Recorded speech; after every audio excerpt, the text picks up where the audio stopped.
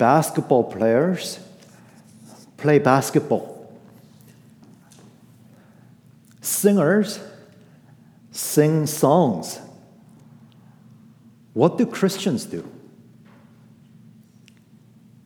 Warren Buffett's disciples study to make good investments. Martha Stewart devotees love fancy homemaking. What do the redeemed of Christ want to do? It's really a basic question, isn't it? What do Christians do? What do Christians want to do?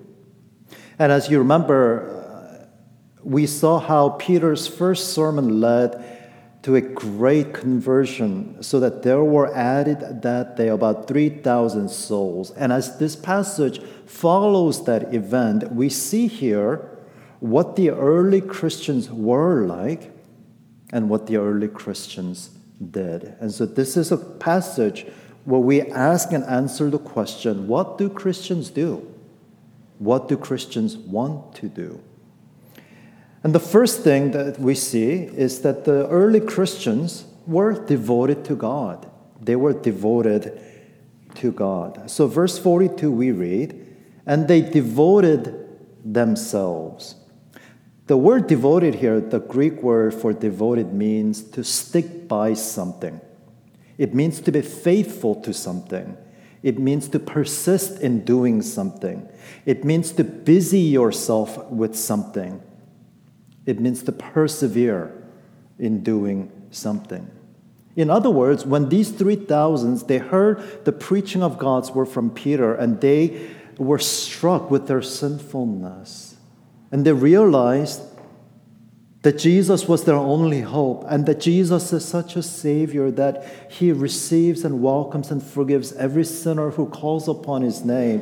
When these 3,000 people, they were converted to the Lord Jesus Christ, the way they experienced their conversion was more than just having some religious feelings about Jesus. Rather, for these 3,000 people, conversion meant a sustained change in terms of what they found pleasurable and valuable. So that their new life in Christ meant persistently saying no to many things that they once held precious, so that they may continue to say yes to what became to them matters of first importance. That's how the 3,000 people experienced their conversion, not merely with emotions, but with a sustained change in their lives, so that they became devoted. They were sticking by it. They became faithful to it. They persisted, and they busied themselves, and they persevered. And so they learned to say no to many things that were once important to them, so that they may continue to say yes to the things that became profoundly important to them. Namely, they devoted themselves to the apostles' teaching and the fellowship, to the breaking of bread and the prayers. So let's look at these things in turn. First, they were devoted to the apostles' teaching. And what's remarkable here is that being filled with the Holy Spirit did not make them dismiss either the necessity or the importance of study. And it seems to me that's one of the indications when we meet many Christians today who, in the name of the Holy Spirit, eschew or reject, neglect the study of the Bible. You see immediately that is clearly against the pattern of what we see in the Bible. These Christians, they were filled with the Holy Spirit, and yet being filled with the Holy Spirit, they did not think that they needed no teachers because they had the Holy Spirit. But instead, the Spirit of God led the redeemed of Christ to the Word of God. So as a result, these Christians, they were hungry for instruction. They sought out the right sense of the Bible from the apostles. And God attested to the genuineness and the authenticity of the apostles' teaching through signs and wonders that they did. And by the way, that is really the function of miracles in the Bible. When we see miracles and powerful things that either Jesus or the apostles did, they are not there merely to entertain us or to shock us, but they are there to authenticate the message that is being preached. And so as the apostles proclaimed the word of God, God attested to the genuineness of their teaching with signs and miracles, and the Christians were hungry and they were thirsty, and they sought out to understand the word of God, to grow and to learn. So that's what Christians did, and that is what Christians do. They were devoted to the apostles' teaching. Secondly, they were devoted to the breaking of bread. I know it's not easy to see this, but I suppose you just have to take my word for it. The literal Greek expression is that they were devoted to the breaking of the bread. And it's actually not the same thing as what we read in verse 46, just a few verses below. They were breaking bread in their homes. They received their food with gladness. In other words, Luke is not repeating in such a small space eating of bread as a needless repetition. In verse 46, Luke has in mind believers sharing meals together with joy. But in verse 42, when we read that the Christians were devoted to the breaking of the bread, that is referring to the Lord's Supper. You remember in Luke's first volume, in Luke chapter 22, verse 19, Luke recorded Jesus' words the night he was betrayed, how Jesus broke the Passover bread, gave it to the disciples, and he said, "This is my body, which is given for you. Do this in remembrance of me." And so Christians receive the living bread with their minds by devoting themselves to the apostles' teachings, and they receive the living bread with their mouths through the Lord's Supper. And so every time Christians gather, they remember that the Lord Jesus suffered for them and in their place. They remember that Jesus was crucified in order to make atonement for their sins. And every time they gathered, they were devoted to not only to the word, but also to the Lord's Supper, remembering the Lord's promise, "I will not drink again of this cup until I sit with you in my Father's kingdom."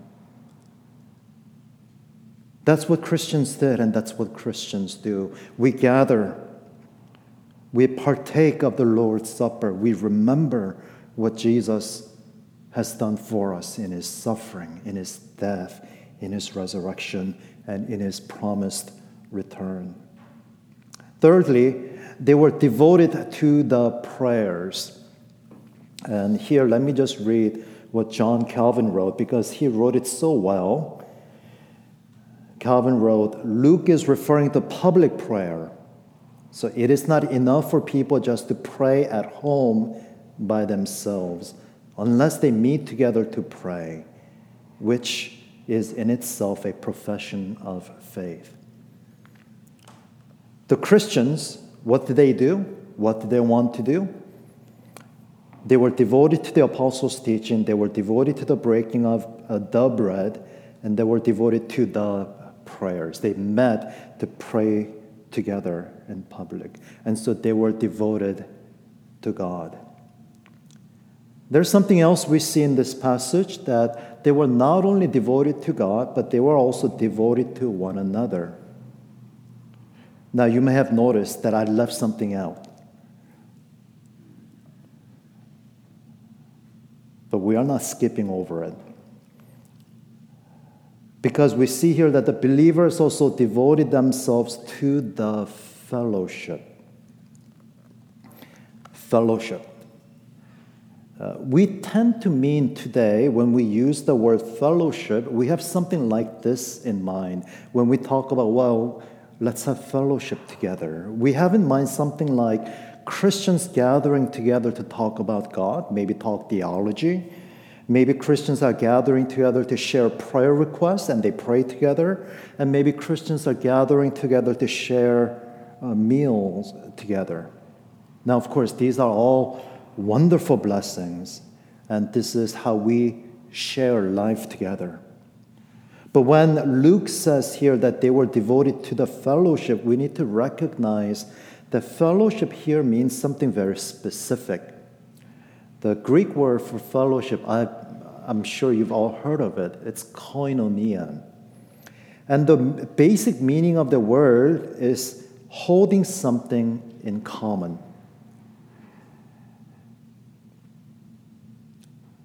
And what's interesting is that if we turn to 2 Corinthians chapter 8 and 2 Corinthians chapter 9, Paul uses the word koinonia, fellowship, for the funds that were collected for the relief of the poor saints. That's what fellowship meant in the New Testament and to Paul.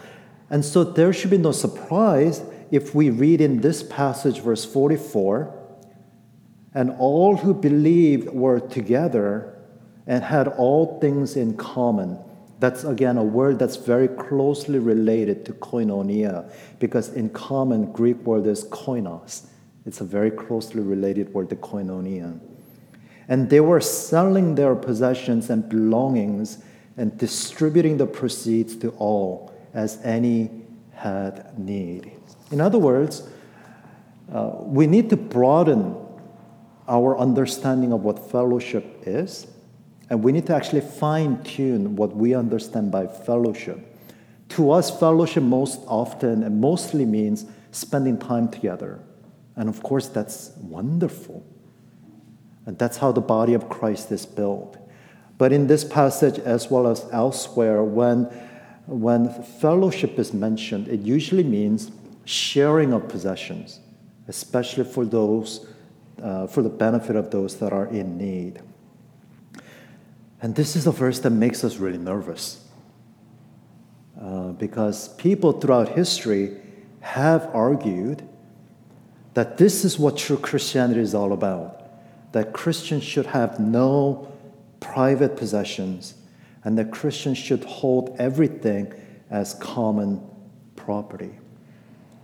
And we get nervous about its implications if this is how Christians are supposed to live, to sell their possessions and belongings and distributing the proceeds to all as any had need. And so I think this is something that requires some careful attention. And we will see this throughout Acts, but already we can see here that Acts, the book of Acts itself, does not forbid private property. Look at verse 46. The Christians were breaking bread in their homes. Apparently, people still had their own homes. They were not selling their homes to put it into the common purse. And throughout the book of Acts, as well as in other parts of the New Testament, we see that private property, possessions, are not condemned so long as people use them according to God's purpose. And there's no hint that having possessions or belongings is sinful. As a matter of fact, we will meet throughout the book of Acts rather wealthy individuals who would underwrite various missionary endeavors. And there's no implied or explicit judgment towards them, but only approval and praise. And so we need to understand that the scripture does not forbid private property. And the very fact that one of the 10 commandments, thou shalt not steal, the very fact that that commandment exists tells us that there is such a thing as a private possession. Because if there is no private possession, thou shalt not steal has no meaning, you see. And so the first thing to notice is that The selling of possessions and belongings were entirely voluntary. And it makes sense, doesn't it? Because this passage is coming on the heels of Peter's first sermon, after which more than 3,000 people were added to the church community. And that sudden influx of more than 3,000 people into the church community created obvious logistical and practical needs for these new converts. You see, they all needed to be housed. They all needed to be fed. They all needed to be clothed. As long as they remained in Jerusalem and received their intense instruction before they could return home with the gospel of Jesus Christ. And so what we read here, the believers selling their possessions and belongings, this is not a mandate that is obligated unto us for every time and place, but rather this is a report of a very remarkable work of the Spirit in a very remarkable moment in history. There was this tremendous and urgent need to care for more than 3,000 people, and the Holy Spirit wonderfully moved the people with means to give in to the work of the Lord, to support the work of the Lord. And so we need to recognize that this is not a mandate, but a report of a very remarkable work at a very remarkable moment. That is to say, the Bible does not mandate foregoing all private property in order to follow Christ. Now, no doubt, God calls some people to do just that. Do you remember the young rich ruler who came to Jesus? I've kept all of God's commandments. What do I still lack? What did Jesus tell him? Sell all your possessions, give them away to the poor, and follow me.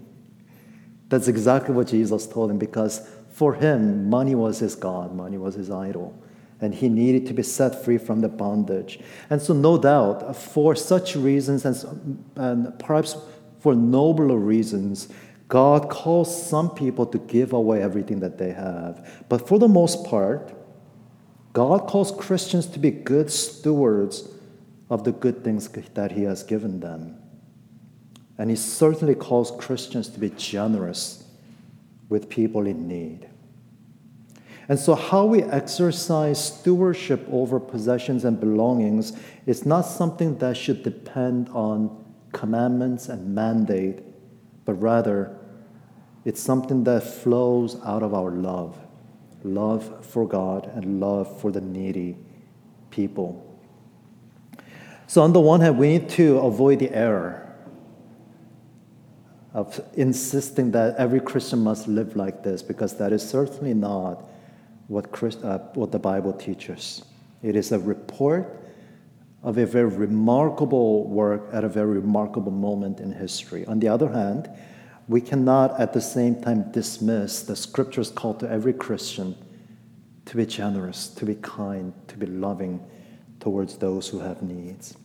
So on the one hand, they were devoted to God, and on the other hand, they were devoted to one another. And that brings us to the third and the last point. They were devoted to a new life. Now, these early Christians had a wonderfully balanced life. Look at verse 46. And day by day, attending the temple together and breaking bread in their homes. So Christians worshiped together in public and met in their homes to share life together.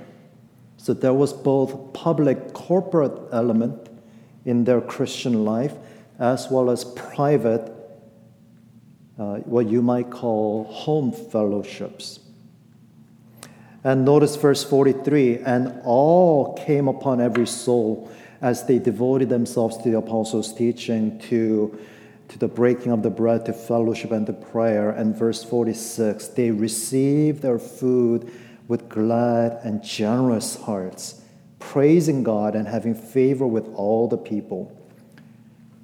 So joy in the Lord and awe and reverence before God went hand in hand. Christian life becomes unbalanced if it is only public worship without home fellowship, or if it is only home fellowship without public worship. And likewise, Christian life becomes impoverished if it is only joy without fear, because joy without fear is really not joy but frivolity, it's levity, it's silliness. And fear without joy is just as wrong. Because you see, our Lord Jesus, He's not an undertaker. He's the one who empties the tombs. So we need to have both.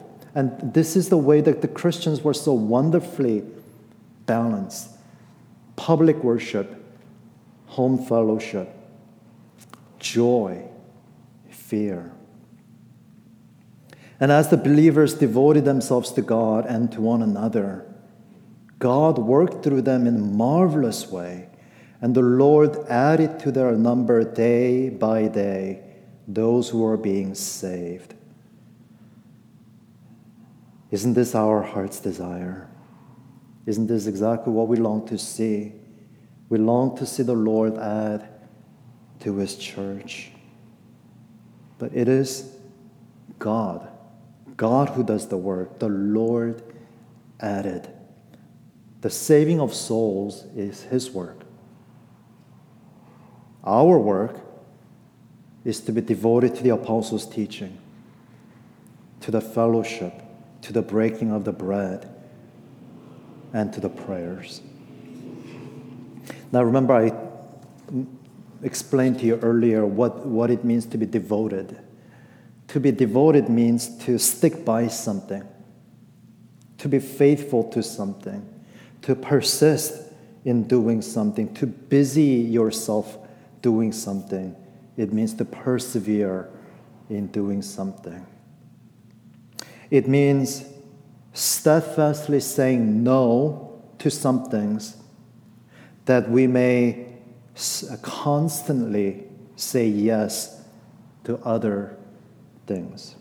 It means learning to say constantly to no to good things in order that we may learn to say yes to better things. Let me say that again. It goes without saying that we should say no to bad things. That goes without saying.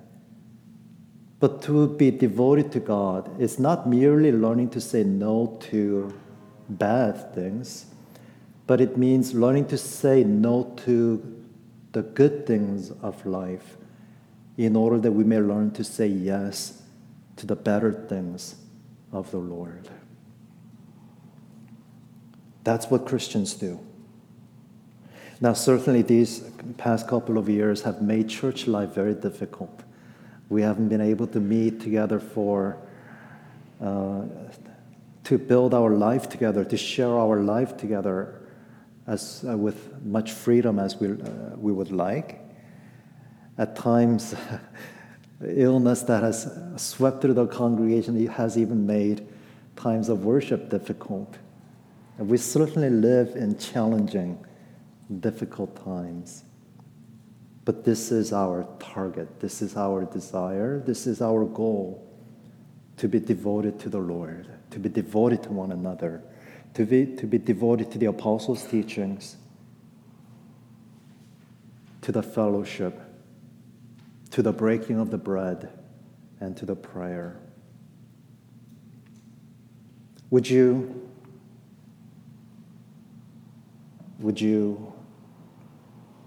think about the way that you live? Whether your devotion to the Lord enables you, allows you to say no persistently, not just to the bad things of life, but to the good things, so that you may say persistently and constantly yes to the better things of the Lord. Because that is what Christians do, and that is what Christians want to do. And as we devote ourselves to the Lord, may the Lord work through us in a marvelous way. In Jesus' name, amen. Now would you please join me in prayer? Heavenly Father, we thank you for instructing us this morning, for teaching us what it is that Christians do, what it is that we desire.